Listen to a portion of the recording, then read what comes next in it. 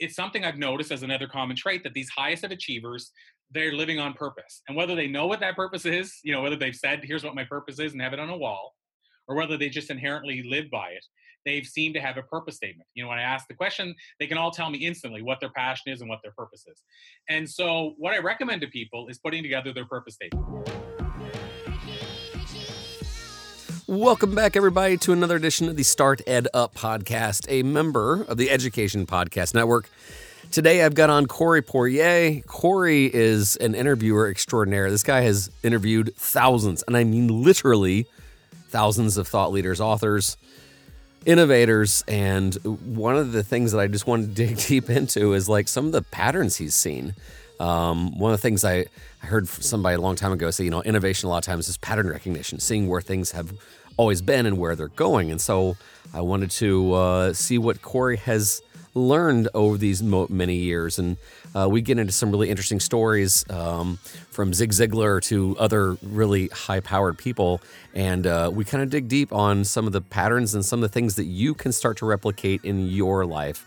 So for that reason, I really, really, really enjoyed this conversation, and I know you will too. You can find more about Corey in the links below in the item descriptions. And again, I recommend you take a look at what Corey's done. This guy has interviewed so many interesting people. All right, so dig deep in this one. I know that you're going to enjoy it. So without further ado, Corey Poirier. All right, welcome back to Start It Up. Today I have Corey Poirier with me. Corey, thanks so much for joining us. I am absolutely super excited and stoked to be here, Don. Okay, so I'm cheating, right? Because normally I try not to have too many conversations with the guest because sometimes there's that newness and that fun conversation. But we've obviously talked in the past, and so we know each other pretty well enough to where I'm going to try to go a level deeper for sure.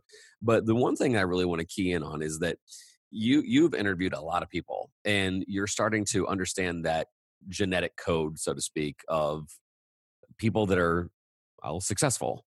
And if there's one thing I'm always trying to dig deeper on is that mindset. It's that attitude that a lot of the top performers have. Now, you can, without a doubt, you can be happy and name drop. But I also want to get into those commonalities. So tell everybody what you do and why you've had all these interviews. Yeah, so thanks so much, Don. I guess in the interviews, how it all started and sort of how it's gotten up to the number it has, which is well over 4,000, which still kind of blows my mind. Yeah, that is amazing. I'll tell you when it made me realize it was a really big number is, and this is not meant to be a name drop, it's just specifically where it happened, but John Lee Dumas, who you're probably familiar with the Entrepreneur on Fire show. So I was on John's show and I was on twice, and he said it both times in the interview, and it spoke to me. And then I interviewed him about a week ago, and he said it again. But he said, Corey, on the show, he said, you're one of the only guests, if not the only guest I've ever had on the show who's interviewed more people than me. And he's doing daily interviews and has been for 5 years. Yeah, but he's not going to catch up at this clip, right? as long as I keep going, because he said, I will catch you. And he's like that slow but steady guy that he's got so much discipline, it may happen. But it still reminded me of how big of a number it is whenever he's interviewing, almost 2,000 people, and none of them have interviewed more people than him. So I say that, and I guess I'll throw in terms of how it all started in terms of these interviews, is essentially back in, let's see here, what was it, 2005. Now, it started before that, but 2005 is when it picked up momentum. I launched a business publication. And it was like Success Magazine, but it was a newspaper type publication. And I just really wanted to teach people in my local region and local area about entrepreneurship and essentially say, here's what I'm learning. So I do the interviews and print the interviews. And so that's where the numbers started picking up, because I was doing 80 to 100 interviews every month for 6 years with that publication. And so the numbers started piling up quickly. And then about 5 years ago, we made the transition over to radio/podcast world. And then the numbers just kept going. So that's in terms of how it started. But what happened, Don, why did it keep going? Because I think it's a rare person that really wants to spend that much time interviewing. And what happened is I became obsessed by it. And so when I say not a lot of people want to spend that much time, I was at Podcast Movement this year, and they were sharing some statistics. And that's for people that aren't familiar with it, it's the largest podcasting conference.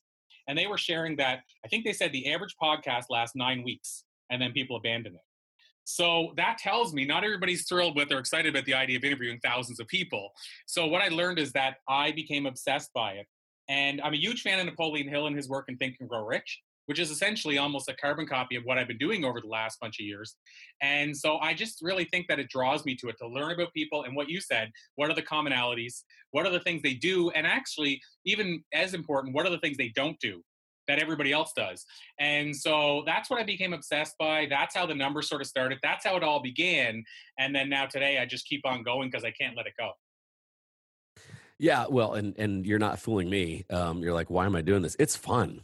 Like I find it energizing because I think we're in such a unique time that people are spending an inordinate amount of time researching things that make them mad. People just get on, they camp out on Facebook and Twitter, and they're like, okay, who's going to make me mad today? Who am I going to be offended by? I'm like, oh my gosh, how about you talk to people that inspire you? Shocker. And and so when people, I can't, like, I can't get over the fact that, we get to do this. And it takes no budget, basically.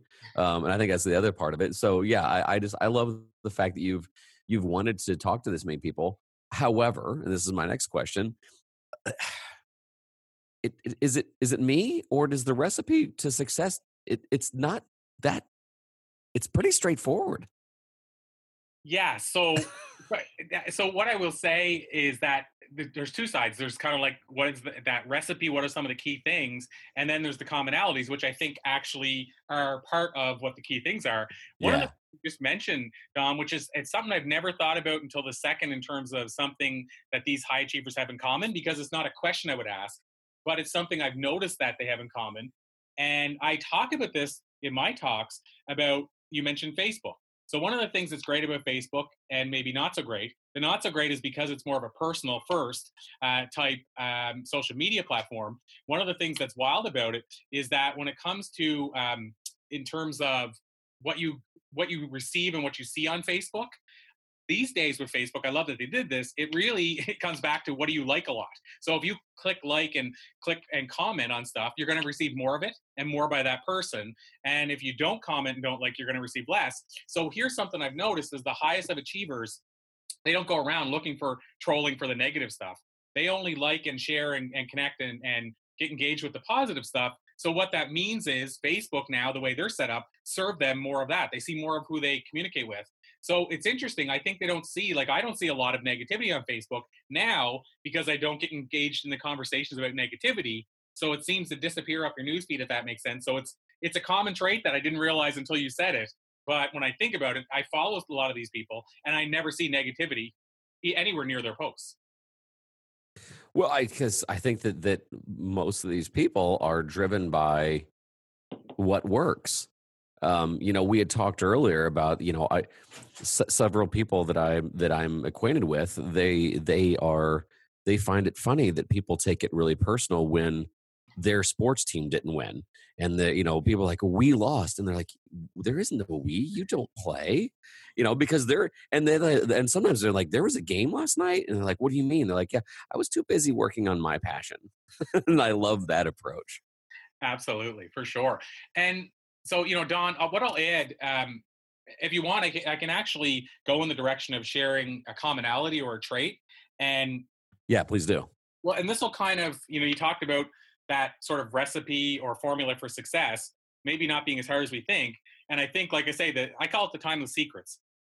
And these are secrets that I say they're secrets because like less than 5% are doing them. It doesn't mean we don't know about them, but I say that what I've noticed is the ones that apply these, success comes a lot easier to them. So when you said it's not that hard, if you do the right things, it's not, it turns out, as hard as it is for others and who aren't doing the right things. So one of the biggest ones, and it's kind of interesting because it's almost a misnomer. I think a lot of people would actually not realize this one.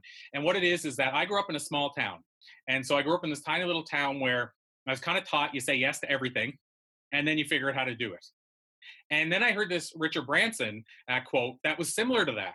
And it really threw me for a loop because I'm like, okay, I'm studying the highest of achievers. And most of them, and I'm going to explain what they do differently from this, but most of them don't say yes to everything. and then do it. And so I'm like, why would Richard Branson say that? The guy's running 200 some companies, and he's obviously not in running every aspect of each of those companies or micromanaging them, or he would only have one company. And so then I eventually found the other part of the quote. Of course, somebody shared a paraphrase quote. The other part was, say yes to everything you love and figure out how to do it. So that, and or only the things you love. But I think he said everything. So going back to the original point here, I grew up in this small meat and potatoes town where my grandfather even said, just say yes to everything and you'll have more opportunity. And then I go and start interviewing these highest of achievers. And here's what I discover. This may not surprise you, Don. Most of them say no to all Yeah. the things that won't help them or will get in the way of their passion or purpose, so that they can say yes to the few that'll move the needle. Yeah. And the distinction here is, you mentioned somebody that normally you wouldn't think would ever, just jump on a plane and go visit you at school. And so when I say this, some people think I'm saying, okay, well, they say no to that stuff because it's not part of their purpose. No, that's something they want to do. They love to do, give back. That's Yeah. still a yes. So if it makes sense how I'm sharing it, basically they say no to the distractions so they can say yes to all the things that are going to move the needle in the biggest way. That's a really good point, because I'm a a Midwesterner, and we're notorious for being helpful at all costs. And there's that, and it's been a learning curve that I've had to adjust to, because I feel sick when I say, especially to schools. Sometimes it's like hey, can you come out here and help this school? No, because I can't. It's a bad week, or I have to teach, or whatever. And then and learning how to say no. Well, and I'll add in too, Don. It's interesting. A lot of the let's say the people that are, for lack of a better way of saying it, the thought leaders that are impacting 1 million people a year from the stage and writing, what have you. Interestingly enough, almost every one of them has an assistant or somebody. And I mean, in certain cases, like larger companies, I know a speaker I'm thinking of who has 100 staff members, and there's probably 4 people as gatekeepers set up to make sure that he doesn't even have to say no. The no's don't even get to him. Like every once in a while, one will probably skim through, but he can still say to somebody else, can you get back to them and let them know I can't make that work? But interestingly enough, one thing I always remember, this person I had on the show who shared how she says no. And I thought, there's so many people that could benefit from this. So I'll share it now, because it's a great way to say no where you don't feel bad and the person doesn't probably hold it against you. It's the person himself, and this is on the interview, so it's public that she shared this, but Shailene Johnson, who's the creator of Turbo Jam, and she has a couple of big podcasts. And so she was telling us that whenever somebody asks her, if you can take this on or help me with this, Shailene, what she says is everybody knows she's family oriented and she's big around the family side of the business. So her and her husband, Brett, run the business together. And she says, you know what? Let me check with Brett and see if we have anything, booked at this timeline. And I mean, I don't want to say that I can take something on that I can't, that'll impact the family. Because as you know, I put a lot of focus on our family time. Let me check. I'll get back to you. If I can't take it on, I can't promise, but I'll do my best to try to find somebody who can help you out. Would that work okay for you? It's hard to get mad at somebody that says no. Yeah. Yeah. You built up the, hey, it's not just me, it's somebody I love that is replacing you. Like, I want to help you, but guess who's more important? My child, my marriage. That's great. I say the same thing to my students. I'm like, oftentimes I'm like, make me the bad guy. Like, if you're trying to get out of something and it's just not working out, I'm like, just use like the bad guys. Hey, I would, but I've got this real jerk of a teacher and he's got so many demands on me. I just can't. So I love the straw man, even when the straw man is real. So, and obviously that is real, but that's good. I'm going to remember that one. I mean, there's probably a way that anybody listening can take that and tweak it to work for them. But I just found it's one of those rare occasions where, like you said, you can say no. And I mean, and really, she's not saying no. She's saying maybe not, but I'll let you know. But the way she's done it, it's such a delicate way, and it makes you feel like, you know what? It's hard to get mad for somebody who puts their family first, but is also saying I'll try. And so I think it's just a good way to tweak. If because people always ask me, how do I say no? And I have various ways I do it, and hopefully still come out without the person saying what a jerk. I mean, there's sometimes they might say what a jerk, but I try to do what I feel is serving people in the best way possible. And as you said, a key thing, every time you say no, or I should say yes, you're saying no to something else. And every time you say no, you're saying yes to something else. So at the end of the day, I think if you're doing it for the right reasons and if you can find a delicate way to say it, the key takeaway is you'll find it'll allow you to be more productive and it'll allow you to crush it a lot more than the person that says yes to everything and then gets stressed out because they can't do everything. Yeah. Yeah. or learn the hard way and eventually right the ship like so many other people do. Speaking of the hard way, so we were just kind of pontificating that so many of these qualities, I guess it's like a good recipe. A lot of times good recipes are surprisingly simple. It's how you go about it. um some of the recipes we've seen from success aren't that difficult. Obviously it's how you go about it, but what do you see is like what's holding people back more than anything? So this is interesting because it still ties into, maybe I'll go a little further down the rabbit hole that I was just down, in the sense, because this really does tie into it, and it's a sort of a new extension as well. But when I said about saying no to certain things and say yes to others, another part of that, and you and I have chatted about this, is technology and the distractions we're hit with and the things that pull us in various directions. And it's harder than ever before to stay focused on one thing. Zig Ziglar, who you're probably familiar with that name, we've interviewed Zig before his passing, and then his son Tom. And I was asking Tom why Zig was such an amazing speaker, and he said the psychologist one time watched his talk, and he was speaking on the same stage at the time with Colin Powell and Bill Clinton, and the guy said people felt your father loved them, and he was like, he got the massive standing ovation. And so he said, I actually brought him to the side, the psychologist, and said, do you know that you have a lot of humor in your talks? And Ziegler said, absolutely. And he said, do you know how much though? And he said, no. And he said, every 7 minutes, you're either dropping something different, you're putting in a laugh, you're doing something to switch things up. And he said, do you know why you do that? And he said, it's because today, and this was probably the 80s, but because it's about 7 minutes between every commercial on TV. So that's our attention span, was 7 minutes at the time in the 80s. Tom added in, it's probably now 2 minutes. So going back to my original point, we have so many things pulling for our attention. Yeah. It's hard to sit through a brilliant speaker without thinking all the things you have to do. So what I've noticed is what people struggle with and what high achievers do really well. So what people struggle with is getting bogged down in the distractions and chasing, as we call it, the shiny objects, and not being able to be linear focused on one thing. And then I've noticed the high achievers are the ones that can go, and there's a great book called The One Thing. They can focus on the one thing that's going to make everything happen for them. So it comes back to focus. So people struggle with the discipline to have the focus, and the ones that are willing and able to do it are the ones that seem to have success, and it comes for them quite a bit easier. That's that is shockingly true. Because it's that. Well, heck, I even feel sad saying this now. I've seen so many people that are now really endorsing podcasts are because there's divided attentions that you can do podcasts while. Well, heck, I listen to podcasts a lot of times mowing my lawn or driving, and so I feel somewhat guilty about saying that. But yes, I mean we are in a attention economy for sure, and so many things are grabbing your attention. I think that's also another thing we've seen by opportunity hackers that are my students. They start off by going, "Man, what am I going to work on?"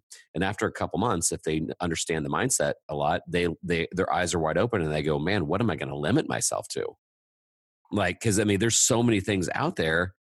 I could be doing so many things, and then and I'm guilty. I am guilty because all of a sudden when I started getting a lot of requests, I kept saying yes to everything, and that was a problem. Well, and I'll add in this, if you don't mind too, Don, in terms of a strategy for how to start saying no. And, we talked about what you could do, like Shalene said, but I'll tell you how I say no. How do I decide? Because that's the hard part too, is how do you decide what to say yes to? How do you decide what to say no to? And so I was looking to show, like, I put a book out in the last, well, we did a Kickstarter launch a month ago, and then we're going to Amazon soon. Anyway, in the book, one of the things I talk about is the importance of having a purpose statement. You can call it whatever you want, a mission statement for yourself, a personal mission statement. I call it a purpose statement. And it's something I've noticed as another common trait, that these highest of achievers, they're living on purpose. And whether they know what that purpose is, whether they've said, here's what my purpose is and have it on a wall, or whether they just inherently live by it, they've seemed to have a purpose statement. When I ask the question, they can all tell me instantly what their passion is and what their purpose is. And so what I recommend to people is putting together their purpose statement. Now, it can be easy, so I'm going to tell you mine, and this will tie into how I decide what to say no and yes to. So my purpose statement is simply to be the guy who motivates, donates, inspires, educates, and entertains. That's sort of my 5-point test. And so here's how I say no or yes. somebody says, Corey, do you want to take this on? And I start asking a few questions, and I see quickly, is it one of those or is it all five of those? Is it Yeah. three? And so what happens, as you can see where I'm going with this, I've had people invite me to have my own television show, but it was one of those. It wasn't the right fit. I wasn't going to be able to entertain. It wasn't going to be a topic area I was passionate about. And so it became an easy no, even though years ago I would have said yes to a TV show if anybody would give me the airtime.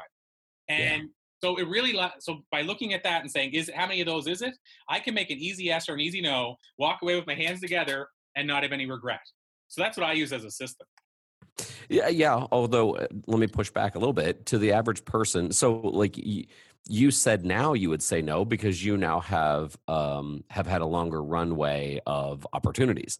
The hard part is when somebody just all of a sudden gets thrust into your successful role or on their way to success, and they feel almost the need that they have to say yes to everything, because if they don't, they have that FOMO kick in, and they're like, "Well, I said no to the wrong thing, or I have to say yes to everything." That I see as a big problem, especially when you're young. Yeah, absolutely. And I will add, there's this great quote that somebody shared with me one time, and he said about the speaking field. So there's speakers right now that are they call it pay for play, but paying to get on stage. And there's speakers that, the numbers would blow your mind. What Tony Robbins and Bill Clinton getting paid to do a talk today. So there's a big range. And somebody shared with me one time, they said, Corey, when I started, if somebody would pay me $25 to do a 45-minute keynote on the sidewalk at the stoplight, I would do it. And now, and he said, I don't mean this in a cold way, but just to draw the comparison, I wouldn't get out of bed for under X amount of dollars. And Yeah. so he said, look, my time is at a demand where I can serve clients that can pay my fee, but also I can only serve so many. So I have to make a decision who I'm going to serve. And if I can serve, let's say, I'm just saying, say his fee was $5,000. If I can serve mostly those clients throughout the year, then maybe I can donate $1,000 from every talk. But if I'm doing all the talks for 50 and $25, I'm struggling to find food to eat and to get food on the table. So I'm not going to be much good to anybody. But at the same time, when he was starting, he would take those talks every day of the week. So going back to that point, when I was on my journey starting this whole thing, I said yes to most things. If they were going to help me move what I thought the needle, I might say yes to two things that today I might look at and say, this is a yes, that's a no. So I do agree that you have to say yes to a lot more when you're on your way up, as long as it's stuff that's at least in alignment with what you're trying to do. But I also believe that it's important, if you can do it, to start weeding it out a little bit, or even if you say yes, start saying, this is something in the future I'll say no to. Because like you said, what happens to almost everybody who eventually gets maxed out for their demands is most people don't start weeding that stuff out, and then it hits them. And like you said, then all of a sudden they're swamped and they have 50 yeses on the table, and like, how do I get out of this? And then they have to start figuring out how to say no, but still finish all those yeses that they don't have time to finish. So if you can at least be discriminate when you're starting out as to what you would normally say no to, but you're saying yes now because you have the time, maybe prioritize and say, this is a hard yes, this is a maybe no, but not for now. I think that's at least better than just ignoring it and doing everything and then just hoping. Right. Well, yeah, you're very good point, because just ignoring it, or worse yet, and man, I hate it when I can commit to so many things and then you just forget, and then you lose professionalism. I hate to say that's happened before with me, but again, like I said before, I hated saying no. And what was probably more damaging to a couple people out there is that they're like, what a jerk. He said that he was going to make this Skype call to our faculty at 6, a.m. or whatever, and he didn't show because I overcommitted. So that's always something to worry about too. So other kind of takeaways you've seen, and I'm going to start focusing now on the younger crowd, right? I've seen, and we've been able to both interview and just kind of get to see younger entrepreneurs that I hate to say that there's different. What do you see in that kind of genetic DNA, so to speak, of at age 17? Because like some of the top people I know, they were I'm going to say this nicely, they weren't too, some of them weren't too bright at age 17, and yet here lately, and you can weigh on this, I've seen Generation Z really, and there's been some things about it here recently in Forbes and Time and everything else. Generation Z seems to be that generation that's all of a sudden saying, we're going to start questioning everything. And they're a little more entrepreneurial than, say, millennials. Yeah. So there's so many, I guess we'll say so much proof about that when you look at the percentage of that those Z's that are saying, I'm going to stay home now. I'm going to find a way to work from home. I want Yeah. lifestyle freedom. Yeah. I'm willing to, and you and I talked about this earlier, but I'm willing to work for 35,000 a year and have the freedom versus my friend who is working for 80,000 but has no freedom and just killing themselves daily. Yeah. And so it seems like one key takeaway I've noticed is that they place a much bigger value on time than a lot of, if you go a big gap, baby boomers. Like baby boomers, and I say this as, maybe on the cusp of that, but like I look at my family and friends and stuff, they didn't really place a whole lot of value in time. When I say that, they would rather go to 4 grocery stores Yeah. to save $2 on an item than actually have some more time for themselves. And so it seems like Yes. the younger generations are saying, you know what? No, my time is everything. I can't get it back. And I'm willing to sacrifice for my time. I'm willing to work, Yes. have 3 businesses as quote unquote side hustles for, rather than having one business that eats all my time too. And actually, I think that's why we're seeing a big rise in the popularity of podcasts dedicated to side hustle. Yeah. I know 3 people that host side hustle shows who've all told me most of the people, like most of their listeners, are like 20 and younger. Yeah. Yeah. I'm so glad you brought that up because it was all making sense to me because, I've talked to some younger kids that like as soon as they could work for Uber, they would, because they're like, every now and then I'm bored at 1 a.m. and I'm thinking I could do 2 hours and then be done. And it's that kind of freedom, because what doesn't make sense to them is that, high grit, go get 'em attitude of the 1980s. Like, I'm going to work 2 jobs and I'm going to hustle and I'm going to do this and this and that. And they're over there going, why? Like, that's no fun. You're like, well, you don't make as much money. And then the average Gen Z kid's like, well, I don't care about as much money. I care about having a lifestyle, which ironically enough. So I'm in Indianapolis area, and I hope that they go big. There was this new app service basically, and that they're going to be the Uber of the restaurant and bar industry. And they're called SnapShift. And essentially what they do is, if you sign up with SnapShift, well, it's just like Uber. Like if you're bored on 2 a.m. and you're like, I want to drive, Uber will pay you. And it's, not the taxi person or the fare person, it's the Uber pays you. So they had the same, a very similar model. So if you're like, you could be if you want to be a server or a bartender and you are like bored, they're starting to find out that, millennials and Gen Z are like, so instead of having to go work for one place, I can work whenever I want. Yep.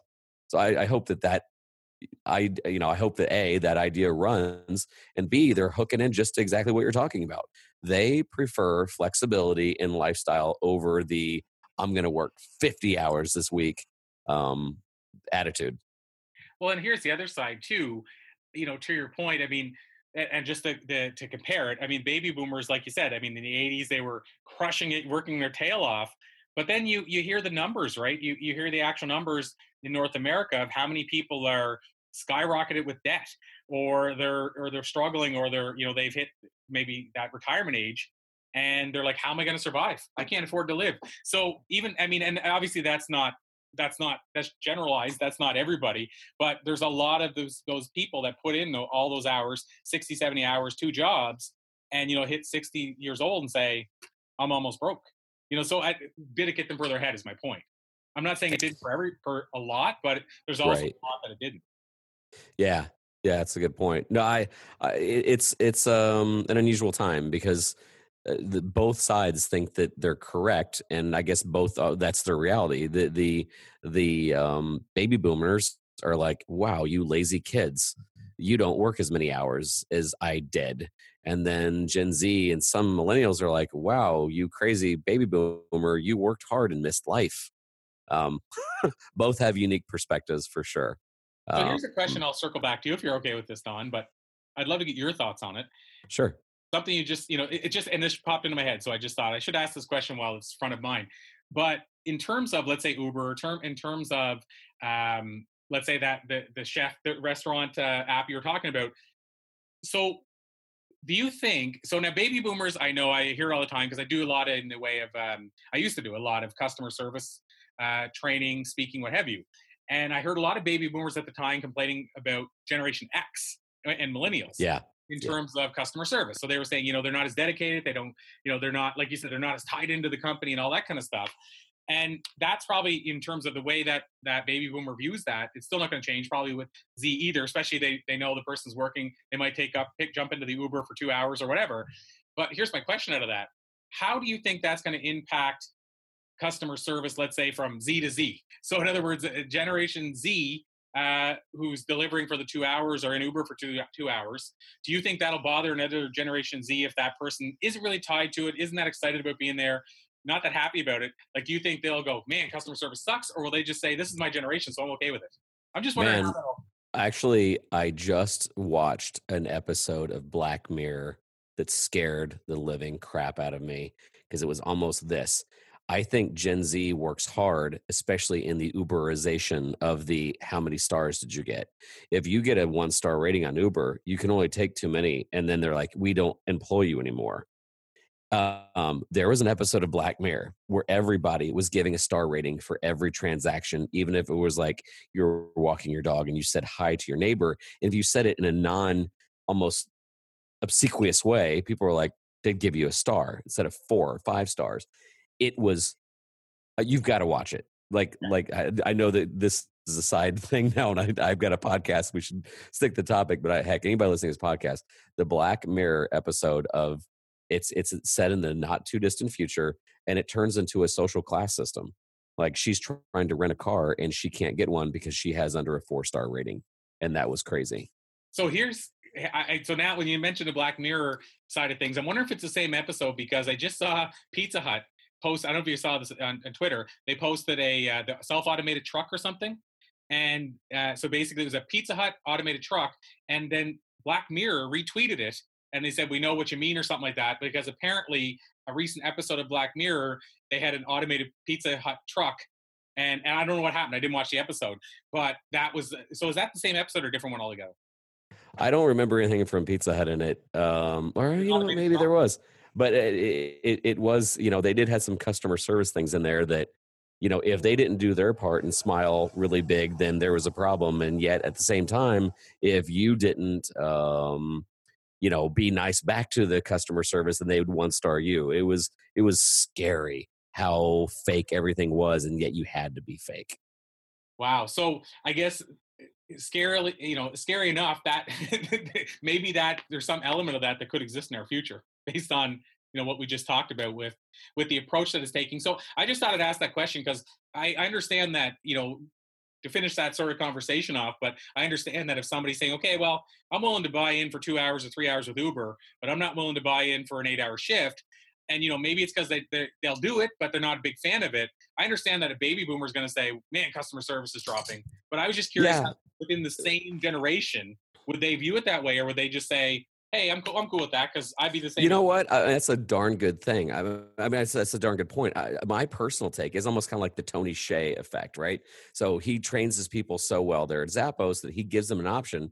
That famous, at the end of your training, you're offered a big cash settlement if you just quit there on the spot, because he knows that if you weren't a good fit, you were going to be damaging to the company. I think that the satisfaction of you saying, I freaking love my job, I only did it for 2 hours a day. I personally think you have a point. Like they could half-ass it for sure because they're like, well, I don't even care because tomorrow I'm not going to be here anyway. Or conversely, I mean, obviously it depends on the individual, but I see it almost the way of, you know what? I want to work and I just decided I really want to go home and get some Cheetos. I'm going to stop now. They'd probably stop before they got cranky or hangry. I love it. And you know what? At the end of the day, it's not like there wasn't and isn't baby boomers that are terrible customer service. It's not like we're saying this is isolated to a generational thing. So anyway, I didn't mean to take us down that sort of extra. No, I loved it. I loved it actually. No, and that's probably where we're going to wrap anyway, because I think this is kind of the understanding that we're heading in uncharted territories, and yet the recipes for success have been eerily similar over the last X amount of years. And I think that's where we both have a unique thing, is that I work with kids, and yet I also see the things that we're talking about aren't found enough in schools. You know, fail, reflect, adjust, take risks, especially when you're young. Meanwhile, we've had 200 years of education saying, don't take any risks, don't collaborate, don't fail ever. And I think that's deeply disturbing, to us both. But I definitely wanted to, and so this is one of those podcasts that I'm like, I know that I'm just like asking you to feed me what I already believe, but I love hearing it because you've talked to so daggone many people, which I love. But yeah, I mean, man, we need to take some notes from you guys. I mean, when I say we, education needs to take some notes from you guys because hey, there's a code here, and maybe we should start taking a deeper look at it. So, anyway. Well, and with your permission, Don, I'll add this in. A couple of quick takeaways for somebody listening who's saying, okay, well, what are some other timeless secrets? So, I shared a couple. I will add in, and this one wouldn't surprise people, but it's amazing how many people don't buy into it, which is that you need to not necessarily find your passion, ideally, but live on purpose. So, they are two separate things. Passion is what you do, purpose is why you're doing it. Ideally, you have both going for you. What I will say is that in all of the interviews, it's almost without exception, the top leaders that I've discovered, they're living on purpose. They're almost every day they spend doing what they want to do and what they love doing. Back to our point about, maybe tapping out after 2 hours if you don't still love it, but maybe you love it for 2 hours. But that's one of the key things is if you can find your passion or your calling or your purpose, you're going to work harder because you're not really working, as the cliche says. So that's a big one. And then a secondary big one that I've discovered is the feeding your mind. We talked about that a couple times, but I've noticed these high achievers, love feeding their mind long after most people have quit feeding their mind. But here's the secondary part. B, they're more efficient at it.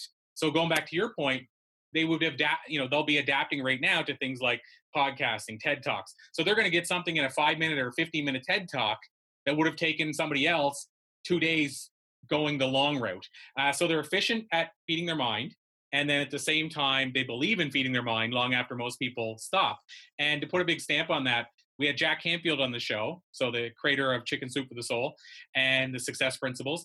And Jack is notorious for going to like Tony Robbins seminars, and Jack and Tony are buddies, so he doesn't have to do this. He goes there and sits at the back of the room and fills a notebook.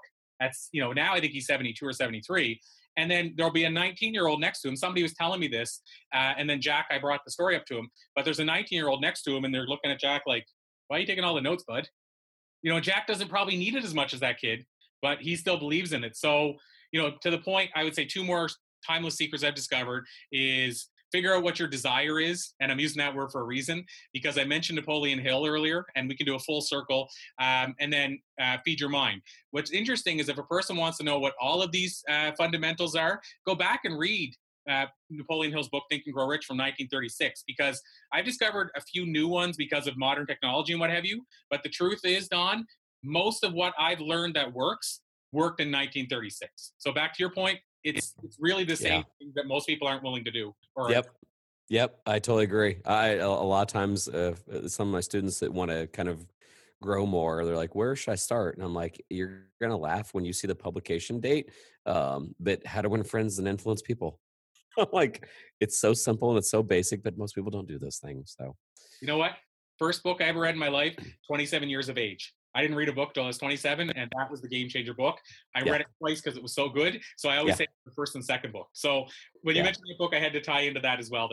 I always recommend that book to everybody. Yeah, I love some of his classics. I remember when I was somebody darn near forced me to read 7 Habits of Highly Effective People, and my mouth was agape for the first couple chapters, and I thought, okay, I need a highlighter. And never had I torn into a book like that. And I've been a nonfiction guy ever since. I love those moments.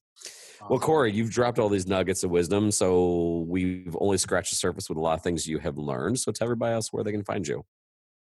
Probably the best bet, I guess it's the easiest bet and best bet now is thatspeakerguy.com.